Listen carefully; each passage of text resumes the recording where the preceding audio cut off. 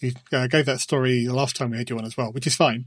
Which is fine. Yes, I did. You are right. You are right. But this time I think I got the year right. What makes it ironic is that we actually used an extract from that as the title for that show. So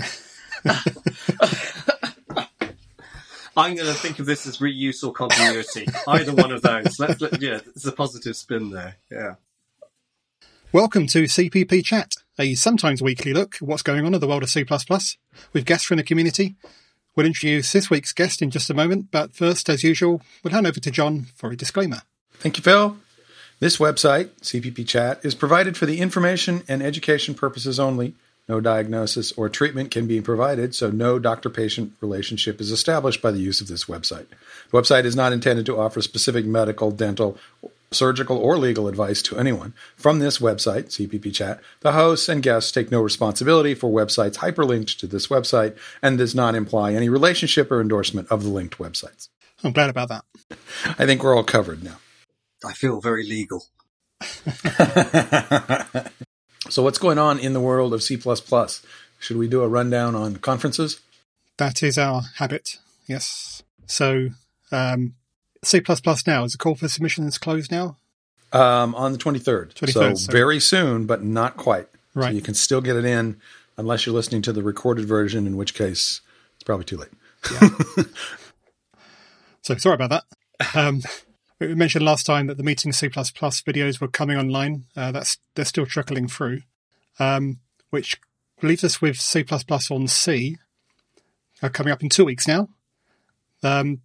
Today was meant to be the end of standard pricing, but I've actually extended it until Friday. No, next Monday, actually. Well, you check online anyway before you rely on that statement. But point is, you should get them as soon as possible if you don't want to pay the last-minute price. Because we originally set a last-minute price a couple of weeks ahead because we didn't know how many people were going to sign up. We didn't know what the cash flow was going to be, so we wanted to try and get people to sign up as early as possible. But seems like we've got a bit more of a buffer than we thought we might. So I've extended that out a bit, but still, try and get your last tickets this week. In fact, if you're looking at workshops, one of them's already sold out. The low latency workshop is sold out now. A couple of the others are getting close. There's something elegantly self-referential about that, isn't there? Well, someone said this on Twitter earlier, and I said, actually, no, it sounds more like high throughput. But still, yeah, whichever way you look at it, it's sold out. A couple of the others are getting close to capacity. So again, you want to get on that as soon as possible. One of the workshop instructors is with us today, so we'll speak to Kevlin about that in a moment. I do have one thing about C++ Now I should have said. We were about to open registration, and when we do that, we'll make sure that the hotel link is online. This year, we will not have the same hotel capacity. There's actually a small group that's going to be happening in the same hotel we are, so we won't have the hotel. So I'm encouraging people to get your hotel rooms very early. So just a tip for people who are listening to the show. They will probably go fast. Right. Yeah. Good point. And actually, that reminds me, Core C++. I think the call for speakers is closed now, but if you are looking to go there at all, as we mentioned before, because it's the same week as the Eurovision Song Contest in the same location, you should definitely try and get your hotels booked as early as possible, if there are still any left. I've been in the same city for a conference as when there was a Eurovision Song Contest final. It's quite surreal when you go to the hotels. It's quite a different experience than the usual hotel experience. But what I can say is that if you go to breakfast early, the place is deserted because everybody's been partying all night. So, but if you wanted a full night's sleep, that's a different story. Yeah, actually, some years ago I was living in Copenhagen. And I remember it was that. at the time that the Eurovision Song Contest was there. And it was in a stadium that was, a couple of 100 meters behind the bed and breakfast I was staying in. So I was trying to get some sleep because I've been working all through the night. And yeah, I couldn't. It was too noisy. So I know what you mean. Adi said they're setting up a tent city for Did you say 10,000 people? 10,000 people, yeah. Otherwise, that you wouldn't be able to get anywhere, I guess. But right, is that for the conference? Yeah, I'm sure that's what he meant. I'm sure it's not for the contest. Yeah, that's right. No. I don't know what the Eurovision folks are doing. Yeah, they're on their own, but Yeah. we've got the conference covered. That's the main takeaway there.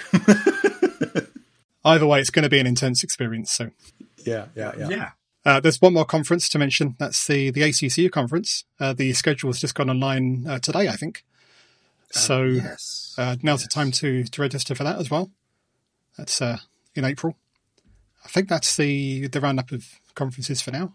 I actually just yesterday was updating the schedule. So for all the conferences that I know about or that are scheduled that I know about, those are if you go to isocpp.org and look on the wiki page there, the SuperFAQ, there's a link there to conference events or to scheduled events in the C++ world. And there's actually, a bunch of conferences that are already scheduled for the year. So you can do your planning there. Yeah, definitely look at that at the beginning of the year if you can. Plan everything else around it. That's right. Birthdays, weddings, everything. That's what I do. All right. So let's talk about the workshop for C++ on C. Yes, indeed. Yeah. So on the Wednesday, which is... The 6th, I think. Has a date. The 6th. That sounds plausible. I'll buy that. Yeah. So on the Wednesday, John Jagger and I are doing a day of deliberate practice. We've hard-coded the length into the name of the thing.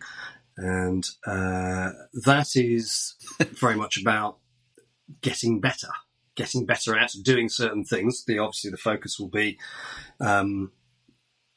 coding, and we're trying to highlight notions of self-awareness, working with other people, working in super small steps, communicating, all the rest of it. So in one sense, it's a kind of break from the technical intensity that you may find normally when we talk about a C++ conference. You expect a barrage of angle brackets and curly brackets, whereas we're kind of looking at the people side of things, and we're going to use and we normally do this in terms of test-driven development. We kind of explore that angle and focusing on small problems and treating the problems not as the challenge itself, but the very process of trying to work with somebody else to create a solution and try out new things. So there's this kind of careful balance. And then to sort of repeat this, sort of, as it were, improve your awareness of yourself and your own work. But we're going to do this through repetition, hence deliberate practice. It is kind of interesting that with all the conferences and all the sessions, there's not a lot of material that's actually focused on how to be a better programmer. Yeah. If you see the distinction, I mean, there's lots of information on how to use the language, how to use the library, what your code should look like, but not a lot on how you should write code. We did have a talk. Someone was talking about how you should read code to understand it, and it was that was more the process about how to be a programmer. But the actual practice of programming, that's pretty simple, right? You just sit at a keyboard and type. So why do we need to talk about that? But it's surprising to me how little we talk about how to be a better programmer. How do you go about solving problems? And I think this is something that we touched on in the community recently because we're so out of touch with our own history. We didn't know, as a community, we don't know what IOTA stands for.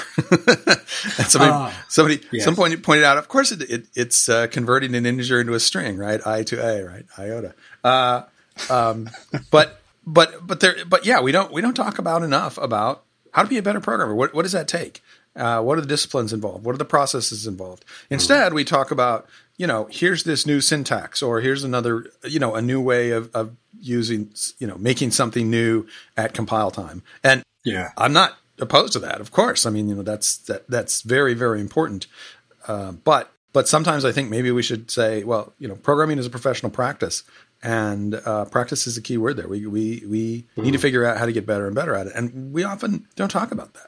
Yeah, I think that's very true. I think it's a very because this is I think this is a long-standing area of interest of mine, because I once upon a time, a long time ago in a galaxy far, far away, C++ report, I started a column that was called From Mechanism to Method. And because my concern was, and this is basically reflecting my concern of the late 1990s, we keep spending our time, every time I go to a conference and there'd be a C++ presentation or a C++ track or a whole C++ conference, there would be this relentless focus on, hey, here's a language feature. Let's talk about how you use this keyword, how you use that keyword. That's fine. But that was all mechanism. How do you put it together to create a system of meaning? That is what a software system is. It is a system of meaning. It is built out of the stuff of thought. The fact that it comes out in C++ in one system and in Python in another. These are important steps on actually getting a piece of running software, but somehow we're missing the bit. How do you get better at doing this? And this is not about keystrokes. This is about trade-offs. This is about learning new habits. And how easy is it to learn a new habit? Well, it turns out the more experienced you are as a developer, sometimes the harder it is to pick up something new, because you your tracks, your thinking habits are so well trodden in that actually trying to jump out of those, that must be wrong. I reject this because we've never done this. So the problem is your brain's police force, your antibody system rejects these things. And there is the notion that we often focus on lots of the little details without putting them together. And you get the opposite problem in some cases. People are just big picture and there's never detail focus. But often at a programming or code-centric conference, sometimes the bit we're missing is, how do I think in the stuff? How do I choose between this, that? How do I get better at a thing that I don't already know? How do I not use these features? I think that's one of the more interesting ones. Maybe there's a session to be had there. How not to use all of these new features, or how not to use this. But there's that notion of judgment, and that is an act of thinking. And I think it's Bertrand Russell said, many people would sooner die than think, and in fact, many people do. So what we're really after here is this idea of really getting people to go deep into their thoughts and to work on this, to find their habits. And very much that's what John and I are exploring in the deliberate practice session, is this idea of, we're talking about laying down the tracks for your habits, because your habits are so deeply woven into you, you almost don't see them. So when something different comes along, you evaluate it on the wrong terms. So there's this idea of let's try this one again. Let's reflect on it rather than just reject it or accept it. Even that also works. You don't want to be Tigger and unconditionally accept everything. Pause a moment, slow down. And again, this is something we're obsessed with when we talk about development. We're obsessed with speed. We're obsessed with the idea that we must get faster. Whereas honestly, a lot of it is about pausing, a little bit of pace and steadiness. This kind of thing is important. So that's the emphasis we're trying to give there. It's going to be a very code-centric day, but it's this idea of we're going to try and offer something a little bit different there from that point of view. But yeah, I think it is a general sense that people sometimes feel uncomfortable talking about learning. Perhaps learning is a thing that we think of as a purely private affair, or it's a thing we did in the past when we went to school or university, and it's not a thing we necessarily need to have a theory or mental model of for our current work. I think it varies across people. It's interesting that you tie it up to learning there. There's an interesting talk that Dan North gives where he's basically criticising deliberate practice. Yeah. But he's not really criticising deliberate practice, he's criticising some people's presentation of deliberate practice. Yeah. And he basically turns around again and says, what we really want to do is deliberate learning. Yes. And that's the key to it. So, yeah. Yeah.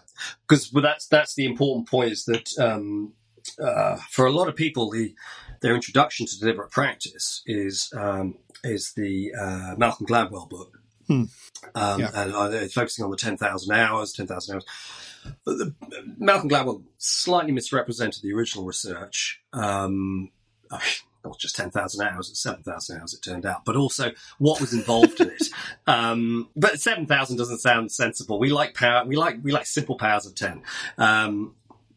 So, or two. So there's this idea that the deliberate, and in fact it's been called slightly different things in different places in the literature in the past, deliberative and so on. But the idea is not simply doing something on purpose, but there's the deliberation. And that's actually something that John and I try to focus in our aspect. Is not simply, I'm going to do this and then I'm going to do it again. I'm going to do this and I'm going to stop. I'm going to go, okay, what was it that didn't work about that? What was novel? What was an interesting experience that I don't yet know how to think about? What are my objectives for the next time I do it? In other words, what you're doing is deliberate goal setting, and it fits much more closely with what Dan talks about here. He talks about deliberate learning, deliberate discovery. I'm going to go out with the intention of doing stuff that will unearth new things. In other words, I'm prepared to be surprised and discover these. So there's that notion. That's really where the deliberate goes. But a lot of people just think, I'm going to repeat the same thing. And unsurprisingly enough, they get bored and demotivated. And magic does not occur. Yeah. Yeah, right. Well, I think that one of the things that allows us to fall into this trap is to say there's so much that has to be done, and I'm most comfortable with this part, so I'll just work on that first. In other words, maybe we should think at a high level. Maybe we should do some documentation. Maybe we should talk about use cases. Maybe we should talk about testing. But I'm way more comfortable writing code, so I'm just going to write a little prototype, and that's my excuse, is that I'm developing a prototype. I mean, who wouldn't do that first, right? Of course, I'd never throw it away and start over because, well, now it's working. So I'll just build on this. And in other words, the most fun part is writing the code and creating the API on the fly. And, when I first started as a programmer, so much of what we were doing, because of the time it was discovering things about the OS that were kind of documented, but not well documented. And so the first step to writing any program was to actually write code that tested out, well, what does this really do? Because here's this call, and I'm not really sure what I'm supposed to be passing here because it's not really clear. It says, yeah, you pass in the location, but what does that mean exactly? So I try some things, and I see how these things work. And then I've got a chunk of code that actually seems to be doing what I want, and I build on that. And it's never really deliberately designed. Instead, it organically comes from, I figured out that this call does this, and everything just kind of organically grows from there. And that's probably not a bad way to learn about how a technology works, but it's not a great way to build an application. It's because you want to be deliberate. You want to come out. And, I can remember after doing some of this and then sitting down and say, well, this should be documented. I write the documentation. And in the process of writing the documentation, I realize this API is designed all wrong because this is not how anybody's going to use it. So I went back and changed it. But I hate to think how many times in my career I haven't done a good job of documentation, which means I didn't go back and rewrite the API when I figured out that the API was wrong. But the point is, I'm doing what's comfortable for me, right? I sit down. Yeah. I'm a little bit nervous about, I've read the description that the OS says about how this works, but I'm a little uncomfortable about it. So I want to play with that and make sure I understand how it really works. And then after I've invested some time and I have some working code, well, that seems like a good starting point for the rest of the project. And it's not a good starting point. Yeah. It is a way in. It is what's comfortable for me. But if I keep doing this, I'm never going to get better at the deliberate design of saying, okay, what are my use cases? How do I want the code to be used? And designing that kind of outside in is really the way to make a better API. Although I would also say that you can't successfully do that unless you are comfortable with that technology. In other words, you build this API and say, how would you like it called? And then you write that API. And then when you get in there and you realize, there's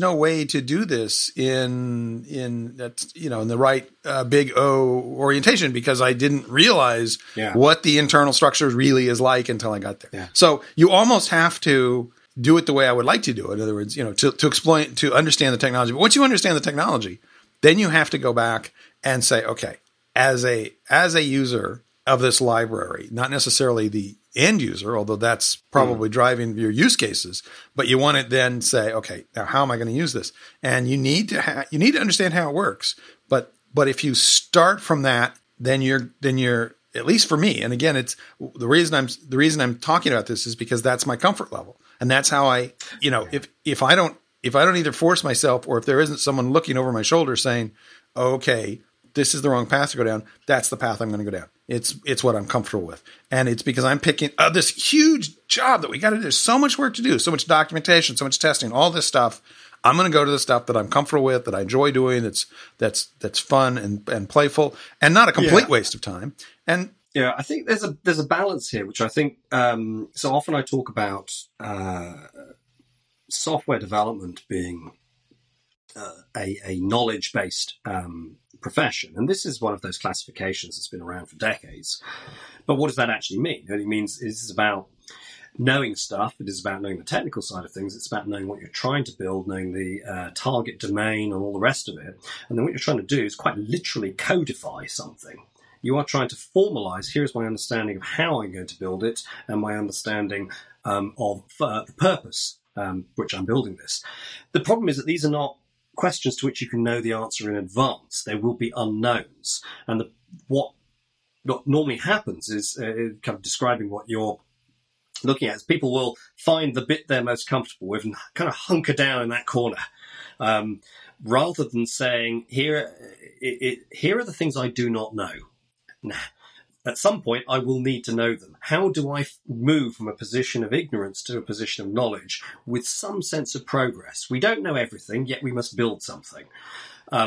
Just sticking to your comfort zone is not going to... It is a good, not necessarily bad starting point, but that's not the big picture.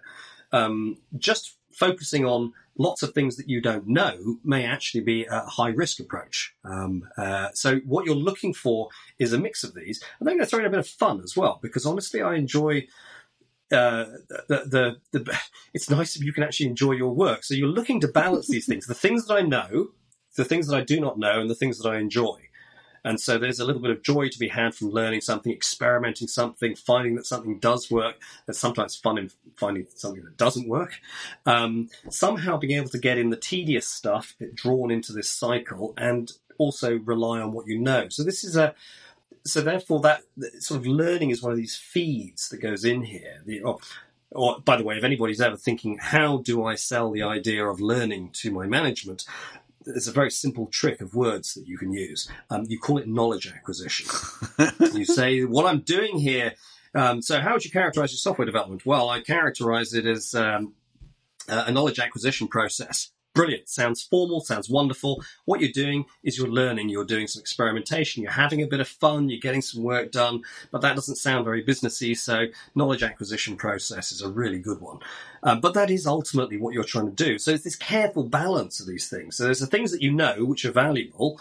There's the things that you don't know, which could be valuable. And, you're trying to do, and I think it's that blend that we often struggle with, that idea that we're not just going to stick to one thing.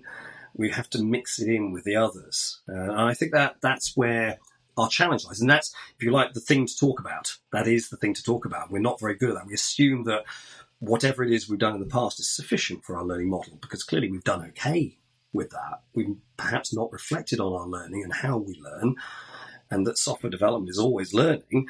And we just think, well, we're doing well enough. I have a job, and therefore I must be doing okay. Rather than saying, is there something I could do that was better? Is there a different question I could have asked at this point? And the point you make about thinking, in fact, this is the simplest one. If you ever tell people, what we're going to do is we're going to write documentation, you can kind of see the faces. But you almost need to game it. You almost have to say, to turn this one around as an exercise in empathy. What would you like to read? This is it's sort of derived from an idea from Larry Constantine. He talked about, instead of deliverables, documentation is a deliverable. He said, think of it as a consumable. Not what would you like to write? What do you think you can write? And often people will just write stuff. Here's the code. Let me rephrase the intent of the code and all the rest of it. What would you like to read? And it turns out it's a very different question. That's a pull question rather than a push question. And so if you think about it from that point of view, what would you like to read? Now, that's an interesting one. You can get a few people together to discuss that. It's something that doesn't feel like writing documentation.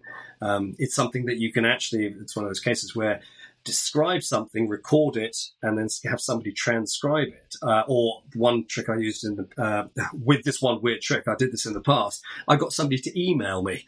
They described a whole bunch of stuff to me. And I said, that's brilliant. Why didn't you email that to me?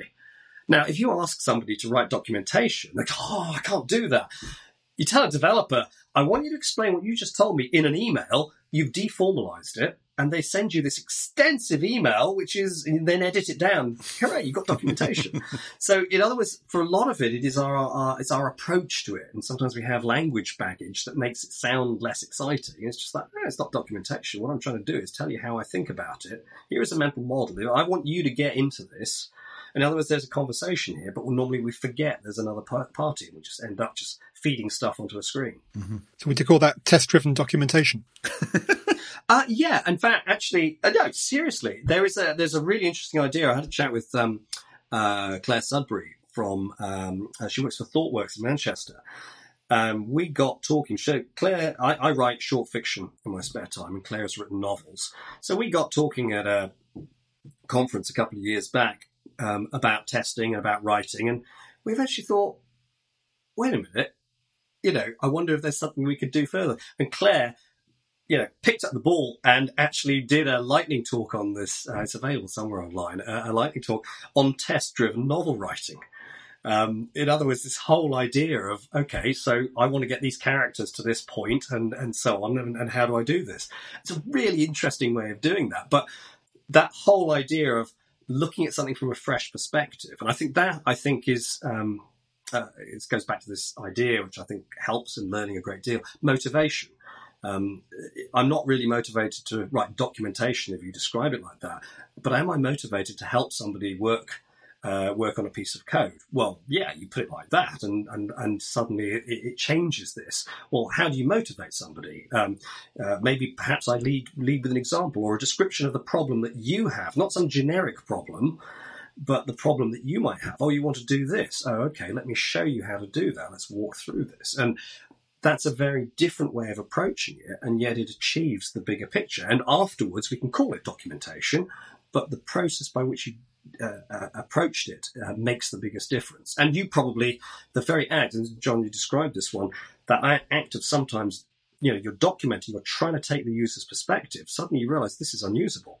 My brilliant API that I created from the inside out, actually now I come to use it, does not seem quite so brilliant. Now I'm trying to describe it. Now the words are coming out. It's just like, yeah, that's not so hot. And, this is infinitely parameterizable. So we're going to pass it in 20 arguments and you can do anything you want. Guess what? That's not what programmers need from an API. They don't want to do anything they want. They normally have a really well-defined space in which they're working. They really want to target that. So we need to sort of home in on that. And that becomes clearer when we try and describe it. Whereas if you opening with, you have a generic class of problems, is never going to cut it. So here's how we gamify doing documentation then. I'm working on an API, and so I've discussed with Kevin what this API is going to do. I write down my documentation for this API, and without having even a compiler, you're going to write the code to exercise my API.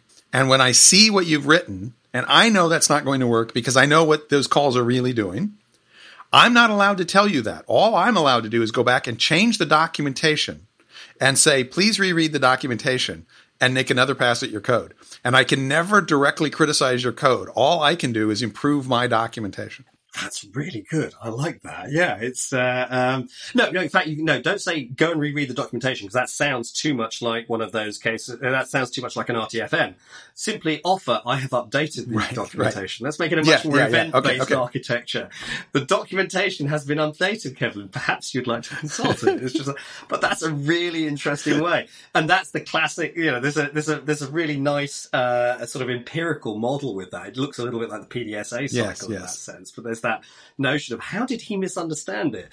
And you're not allowed to sit there and go, my God, how stupid is this man? How is he getting this so wrong? You say, no, okay, I'm going to have to really labour this point and get this one out. But yeah, I think that's an interesting one because you're experimenting. You are actually using the documentation is an information artifact, and you are effectively testing it. It's a usability test, and therefore you are driving it from that point of view. But I think there's also an element there if we're talking about deliberate learning, there's an element there of, you have to almost, up to a point, have a deliberate ignorance driving you. What might this person not know? And likewise, if I'm doing it, if I know too much about what you've done, I might also have to adopt a certain deliberate ignorance and saying, well, perhaps I don't know this because I'm channeling somebody else's experience and using examples from my own experience. So I think that but that actually makes it feel more like an interactive process. And when we think about it, that kind of makes sense. The documentation, for example, should satisfy some kind of sense of requirements. We don't have generic readers. We have people trying to achieve things. And we can, if we're supposed to be skilled in crafting information, which is codification, then perhaps we should realize we do know how to do this, but perhaps we've been approaching it incorrectly and that we just need to recast it. One of the things you said about how could they misunderstand, I see this more times than I'm uncomfortable about it, although it's exciting to actually witness it.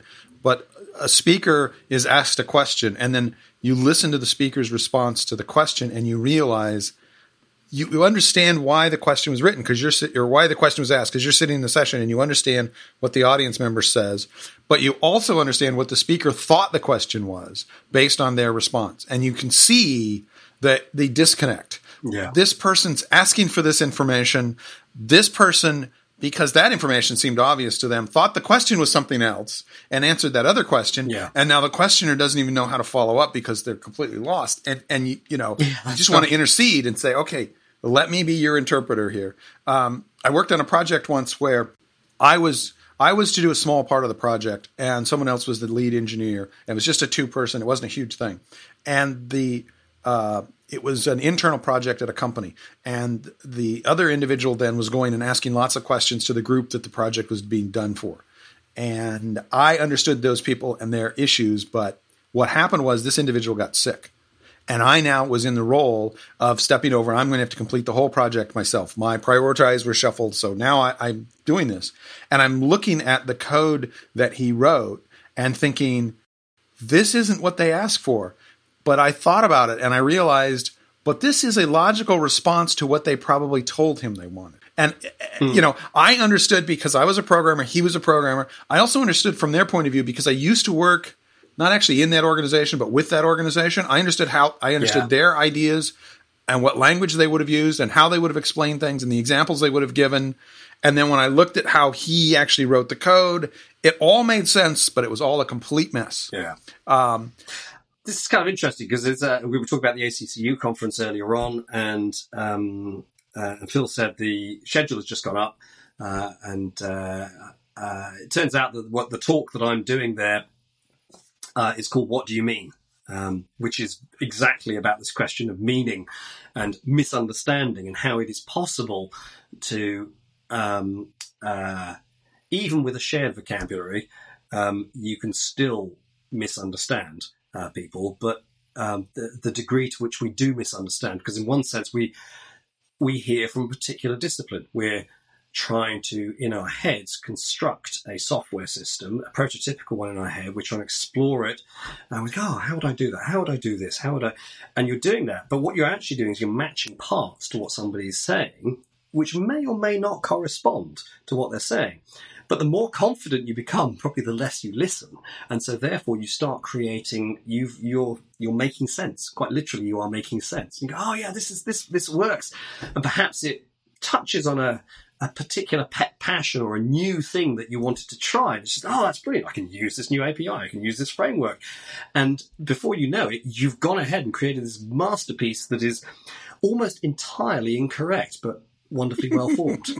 One of the traps you fall into is something you said, that is shared vocabulary. The worst thing that can happen is that you do have a shared vocabulary in the sense that you both have an overlapping set of terms, but you have different meanings for those terms because it's a different term of art. Yes. In your experience than what they're talking about. And so that can be, the domain you're looking at will have its own terms and its own meanings for it, and they may overlap with your domain in ways that are they create an impedance rather than a reinforcement. That's right, yeah, and that's very much in my talk about these.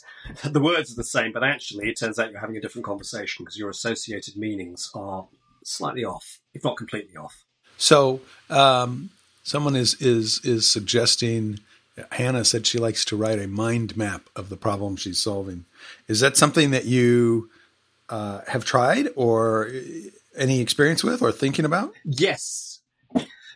Yeah, I'm not necessarily a mind map person, but I have found occasionally getting people to I do draw things, not necessarily in a formal mind map. But this idea of sometimes let me change the way that I am approaching this. Let me just write some things down. Let me draw something. And that idea is get it out of your head into a different form.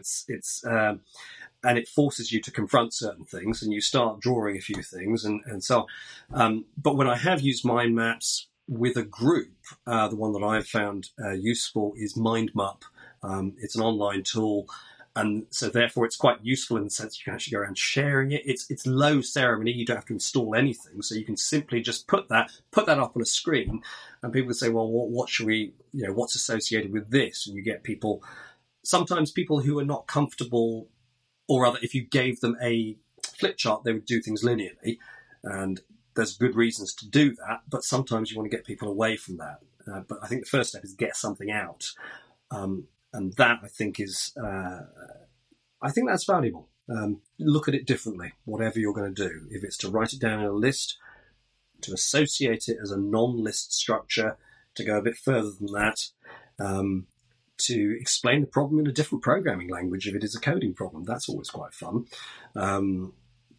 But all of these things, reframe it, look at it from, if you like, an alternative perspective. We have binocular vision, and we get a better sense of the whole by seeing something from more than one side. And I think the same is true of thoughts. Although we often think our minds are so powerful, we can overcome that. It's like, honestly, try it in a different way. For some people, they will do this. I know one developer who works in one environment, English speaking, but is not a native English speaker, and will sometimes rephrase the problem to a sort of, the rubber duck thing in the native language. And sometimes that shows a different set of associations or thoughts or questions arise. But what you've done is you just said, I'm not going to think about this in exactly the same way it's presented to me. Let me offer it. Let's mess about with it a little bit. Whatever it is that you do, just do something slightly different to whatever it is you normally do, and you may see something else about it. Because the challenge here is to try and understand. It's not about typing. Right. It's not about angle brackets and curly brackets. But I can see how management is going to push back on that and say, well, we already have a problem description. Why are you trying to write a new problem description? We've already got this list. This is the sacred list. This is what we're trying to build. Yes, indeed. And I think that's a lovely, sweet belief. And it's kind of sweet. I don't know. Maybe it's, my wife used to be a primary school teacher. Maybe it's like teaching kids, It's just like, of course, that's what you believe. I think that's really nice. Probably perhaps a little less patronizing in response, but there is that idea. Yes, there is going to be pushback on this, because also you're talking about the whole idea of seeing people actively not coding. You've got a bunch of people who are talking to each other or looking deep in thought at something. You've got people doodling on bits of paper or going to a whiteboard to do stuff. Or you go round to the desk and maybe they're using MindMap, and it's just like, well, that doesn't look like a software code generation tool. It looks like they're drawing bubbles with lines between them. But that's it. It's thinking is our challenge. It's not a typing contest. It's good to have some typing skill, because that allows you, when you're in the flow, to stay in the flow. But that is not the principal bottleneck, the main axis of software development. And yet it is one of the most visible things. So people quantify the wrong thing. But I think this idea of looking at things from a different angle, Olaf has just put up a technique that is used. I mentioned earlier that I write short fiction, a technique that is often recommended in writing.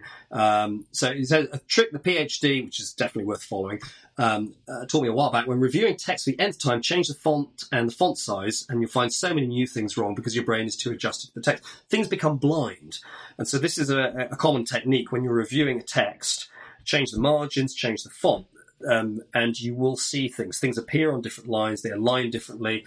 One of the ones I learned was also read it out. Certain phrasing becomes obvious or obviously clunky when you're doing this, but it's all part of this whole idea of you become so habituated to seeing something, your brain starts doing what it does best, which is tuning out familiarity, tunes out everything it's seen before, which sometimes means the problems with it also become invisible. So there's this idea of, again, there's a notion of looking at things differently. I was talking earlier on about going slowly. It's the idea that John and I do with the deliberate practice of let's slow down and also have somebody else to talk to, because your conversation will probably take you to a different place when you're focusing on, how did I write that test? Oh, my tests are fine, they pass. Somebody else goes, yeah, you know what, I'm uncomfortable with the words that we used, or that word didn't mean that to me, or maybe we should structure it like this, or is the emphasis right on this? So there's a notion there that you're coming out of exactly that comfort zone we talked about, which is great and comfortable. It has that name for a reason, but sometimes you just need to look at it and go, that's interesting. You know, that's a bit funny. That's strange. Or that's where you start learning. You start thinking about something new. You synthesize a new idea. And the observation here about interesting things about refactoring, just this fact of reorganizing the code helps you see different issues. That's a really good observation. And indeed, Kent Beck mentioned it in his Smalltalk Best Practice Patterns book, which is about, 23 years ago. And he talks about, before refactoring got popular, he talks about sometimes he just moves the code around it's kind of almost like playing with it, make it physical, and just say, now I understand why this works this way. Or I see what the mind of the creator of this code was thinking. I understand where they're coming from. But sometimes that's not obvious until you have manipulation. Well, I think there is this, because I see this in my own writing all the time, where I know what I intended to say and I read it that way. And only when I happen to be interrupted. So I don't send the email. I come back 20 minutes later and I reread what I wrote. And it's like, I sound like a complete idiot just because it's not even grammatically correct, but when I read it, I heard it in my head the way I meant it to say. And so it's only when you're forced to actually see what's actually there that you realize the mistakes that are in it. And I think there's the same thing can be happening with things like tests and things like that, writing tests. And I think one of the challenges we have with writing code is that there are so many dimensions. In other words, when I'm writing code, it has to be, it has to not leak, but it has to be also exception safe. Those are somewhat related, but it also has to be reentrant, and it has to be this, and it has to be that, and it has to be all these things, and you want to make it Unicode safe, and all these kinds of things, and you can't think of all those things at the same time. And when you're writing a particular piece of code, maybe there's 2 or 3 things you're really worried about. This code, I'm manipulating resources, so I got to make certain that I'm not leaking anything in this code. But somewhere else, I have a different concern. And the problem is that we really need to, wear 10 different hats when looking at the code, and you can't wear them all at the same time. So you wear one hat and you're saying, okay, I'm looking for const correct here. Is there any place that I made that I overlooked the opportunity to make something const? And then you make another pass and you say, okay, I'm looking at this entirely from a reentrancy threading kind of point of view. Is there anything that I'm using a static in a way that is going to be problematic, and I didn't think about it when I originally wrote it? And then you put on a different hat and you say, well, is this going to be internationalizable? Is this going to be something that works with any language, or was I thinking too much about the English language when I wrote this? And then you wear another hat and you say, well, how portable is this? If I were to run this on a little Indian or a big Indian, but but then in the middle of this, exactly in the middle of this stream, somebody comes over and asks you a question. They disrupt the flow.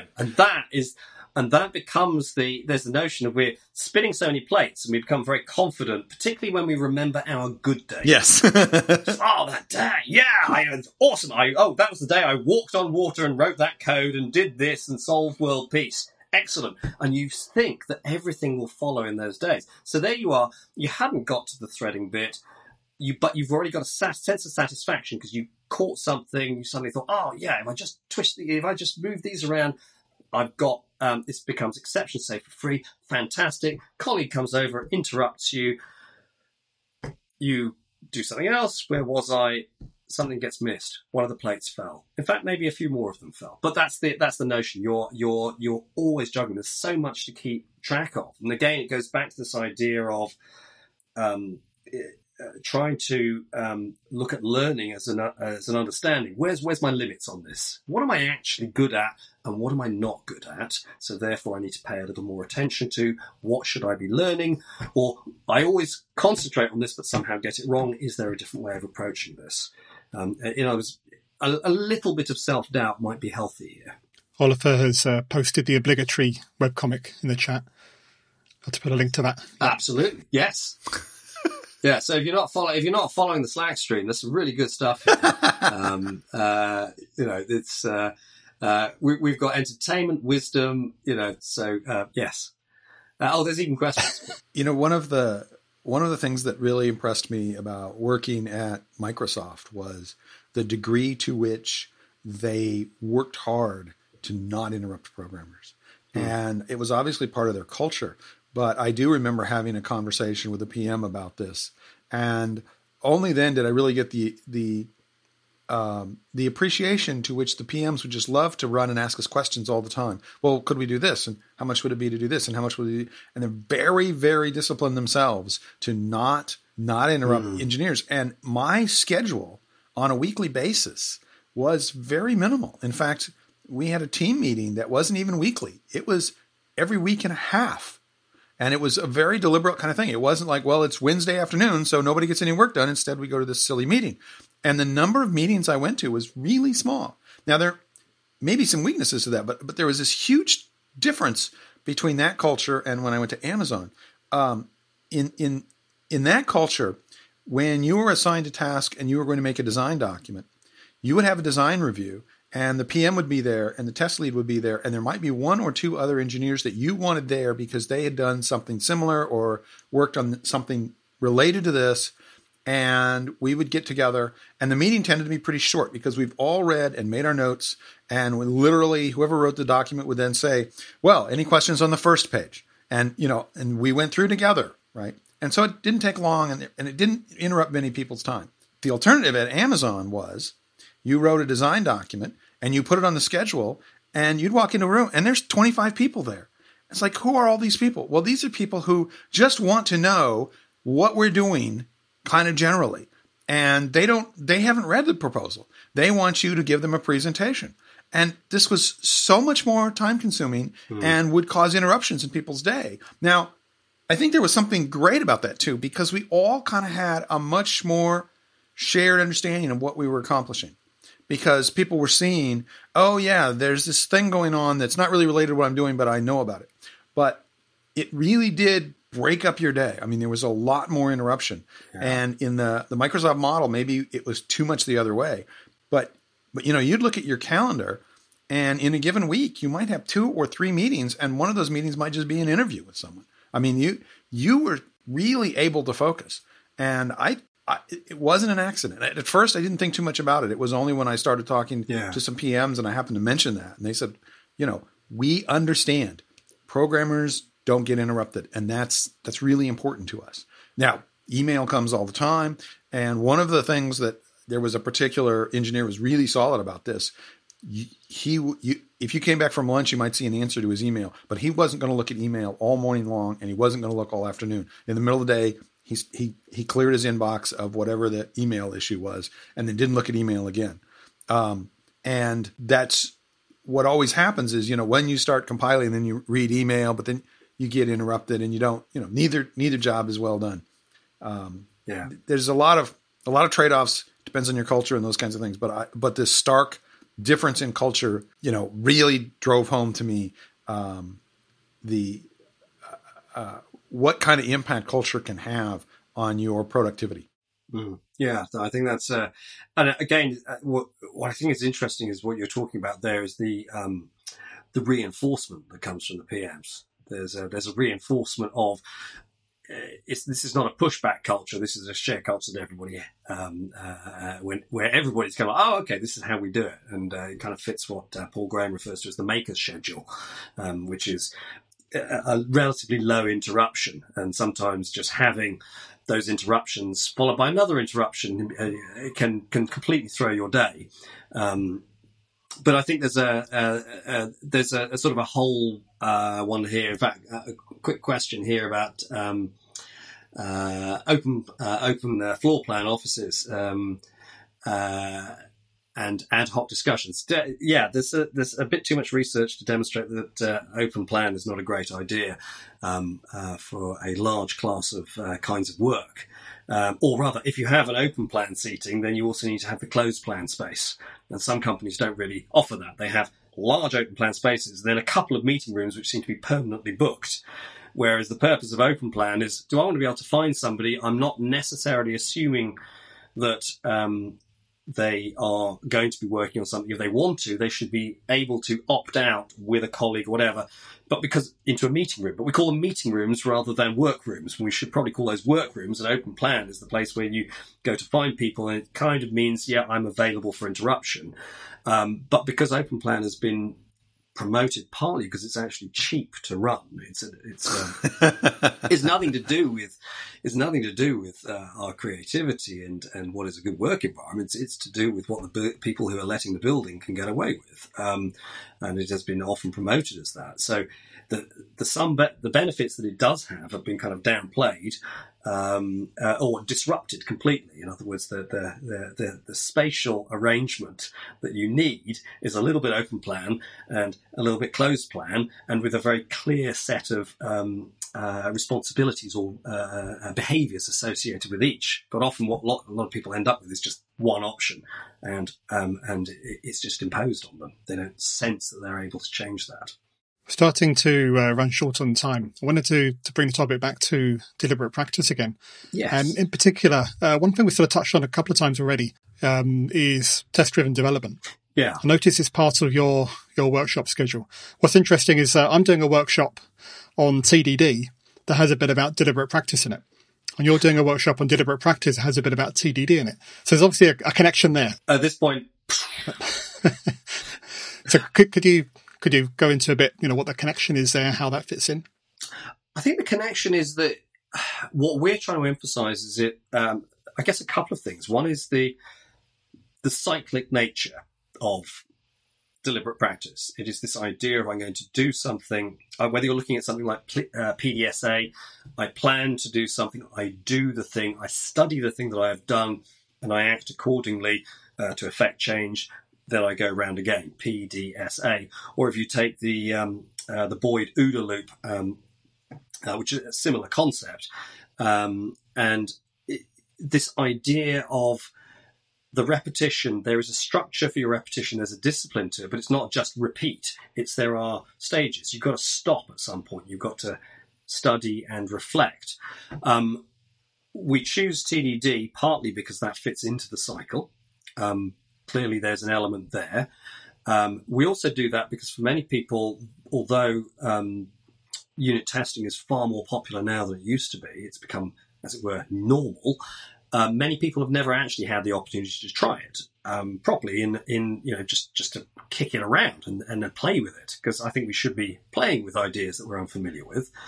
And so therefore we use that for many people as an excuse of like, well, okay, maybe you haven't really had the opportunity to try this. Let's do it here in the safety of a workshop, and to enjoy ourselves. Just let's play around with this idea. So there's a novelty there for some people. Some people who have done it, we ran a workshop last year where a number of people had done it. For them, it was the notion of improvement. And because we have pairing, you've got this kind of like either equal pair, we're both new to it, or one is already more experienced and the conversation evolves. So again, that's another dimension of it. It's the idea that I think often we focus on the tests and not the testing. And so it's one of those ideas that I often talk about, the idea as well with models versus modelling. Sometimes the modelling is more important. The discussion, the reasoning that you have about how are we going to build this is more important than the final model. planning versus plans, testing versus tests. Whilst all these other things have value, we're saying actually the very act of trying to do it and engage in it is probably more revealing and may take you to some very different places. But all of that requires a certain deliberation. So that's where we're coming in. So tests are, as it were, part of the ingredient, but they're not the main axis, whereas in your session, there's an inversion there. And I think that would be a great tool. And the reason I feel this, and I know I've said this on this show a number of times, but I don't think testing is enough of the C++ culture, and I think there's because of the timing of it, right? I mean, you mentioned earlier, talking about C++ back in the 90s, and that's when I was doing this stuff, and testing was just not part of what people they didn't think test first in the way we do now. I know one of the things that Alex Stepanoff told me about the submission to the standards committee is that he submitted the code as well as just the API, not that they used the code, but they saw the code. He said it never occurred to him to also submit the test suite. And he had a complete test suite. That should have been standardized, right? I mean, it was incredibly valuable, but at that time we just didn't understand testing and its importance. Whereas in other languages that have been developed, any language that's been developed in the last 10 years, probably all the tutorials on it were of a test-driven development kind of thing. It's like, okay, let's say you wanted to do this. How would we do it? Well, first we need to write a test, of course, because that's the way we do it. Whereas in the C++ world, I don't think we do test first. I don't think that's considered the center of our design. Yeah. Whereas in other languages, I think it is. And that's why I think I'm glad to see that even though your topic is not testing, you're using testing as this is a deliberate practice thing that people in the C++ world should be doing because we need to be more deliberate about test because it's not as important to us as it should be. I shouldn't have said important. It's not as central to our thinking as it should be. Yeah. Yeah. So there's an optional extra. I think this is one of those interesting things that I noticed, was it 2005, 2006? I think 2005, C++ Connections in Las Vegas. I was there and I did a TDD session and I asked for a show of hands. I guess, I don't know, 30, 35 people in the room. I asked for a show of hands. How many people here are writing unit tests for their code? 2 of us put their hands up. Me and John Lakos. That was it. That was so one person's giving the session, the other person's writing another book on including testing. John's taken a little longer writing that book, but he says it's nearly done.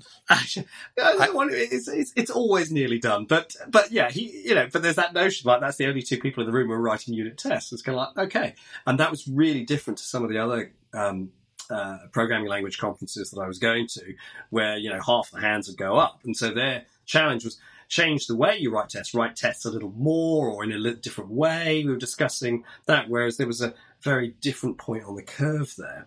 But that's that idea of, it also gives us it's that idea of trying to get that into the flow. Making something a new normal. The deliberate practice is trying to do that. And practice is so necessary there because I probably was in the room. If I was, I'm sure I didn't put my hand up. But I remember a particular project. It was not a major feature, but it was something I worked on for several weeks at Microsoft. And at the beginning of it, I said, okay, I'm starting something new. Let's do the test first. And I really made a sincere effort. I went through this. And when I was finished, I looked back and I said, oh, now I understand how it should have been tested. Because I'm not an idiot. And yet even laid out and saying, okay, let's figure out how to test it first. And some of the issues of the way that the project required an awful lot of OS specific stuff, and I couldn't figure out how to fake that. And so it's like, well, I'm not really going to be able to test this. You're going to have to. What it was importing data from the OS, and how do you fake that? You either are asking the OS or you're not. And I realized later, I could have done it with this weird trampoline kind of thing where, ultimately, no, the real code is going to ask the OS, but I could have structured the entire code in a way that says, okay, I need this information. And then something could have said, oh, well, then I get that from the OS. And I could then have isolated the vast majority of the code and created a testing framework for it. But I only saw that when I was finished, because at the beginning it was like, well, the whole point of this is to be able to get this information from the OS in a specific way. How do I fake that? Right? The OS is either there or it's not. I'm not going to simulate the entire OS, right? But I could have, in fact, done that. But I had to do it completely wrong in order to see that. And I think if I sat down and did another one today, I might still have that problem. Although I think it's less likely. I probably would have figured that out, having done it wrong. Yeah, I think that gives us that opportunity to recognize go back to some of the things we were talking about earlier. It's this idea of recognizing you're not going to know all of the answers, and that's okay. So therefore, you're going to undertake a process whereby you are deliberately going to try and deal with the things you don't know. You're going to learn. And so what John and I are going to be doing in our session, another way of looking at it is kind of group therapy. Because it's not just going to be the two. There's going to be lots of people. And that's exactly the thing, is like when somebody says, I have this problem, how would I apply this in my environment? You're asking a room of people, there's a good chance collectively we have the intelligence. Somebody else will say, I've done something exactly like that. And that, I think, is again the other reason that we do this with pairs and in groups, and we move people around, is honestly, it's just fun talking sometimes. And, you pick up either new tricks or new profound insights because somebody has the answer that you were looking for, or suggests a new way of thinking, a new idea, just makes a recommendation. And I think sometimes we are prone to looking inwards rather than looking outwards for our solutions. So there's this idea that, again, this is part of learning. The learning is not just a heads down. Sometimes you actually have to look up and look around and go, that person's doing something different, and not to ignore the fact they're doing something different. Why is that interesting? Why is what they're doing interesting? But that idea of other people have knowledge. If acquisition knowledge is learning, then perhaps I could take advantage of something that somebody else knows. That's the other side to learning, which I think is the important aspect that doesn't necessarily get communicated by the name deliberate practice. Is that good deliberate practice? And the original research indicated this, is that it is done in conjunction with somebody else in some way. That person is either a mentor or they're just a colleague. The idea is that there's somebody else involved. You're not alone in this, which I think is quite an important insight for learning. I wouldn't have thought about that insight. I want to encourage people to attend your session, your workshop. I think we're out of time here. We are, yes. It flies by whenever we have. I think having you on distorts the time or something, and it's been said before, yeah. And I don't know, this is one of those sessions where I'm talking about Warp Drive. Occasionally I do talk about Warp Drive and the relevance it has to software development. But Warp Drive driven development. This is it. But I'm not going to give anything else away here, just in case I do actually use that, and I want people to come to these sessions. So there you go. That's a little teaser. That's the teaser in the trailer. Well, it comes to the time to say to wish people safe coding. Is there anything else we need to touch on, Phil, before we do that? I think we covered it all today. It's a first for a while. Okay. All right. Well, thank you very much, Kevlin, for joining us. Thank you very much. As always, wonderful. Sit back and swap war stories, but also focus on what you're doing now, which is exciting. And I can't imagine this kind of a workshop being done back in the 90s. And so that's why I'm glad to see it. Even if we did it, nobody would turn up. That's right.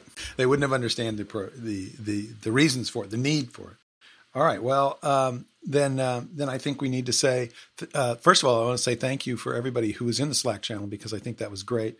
It was wonderful reading the comments. I'm not sure I did read them all, but I appreciated that. And to you in the Slack channel, to Phil and Kevlin, and also to our listeners, I wish you all safe coding. Safe coding. Safe coding.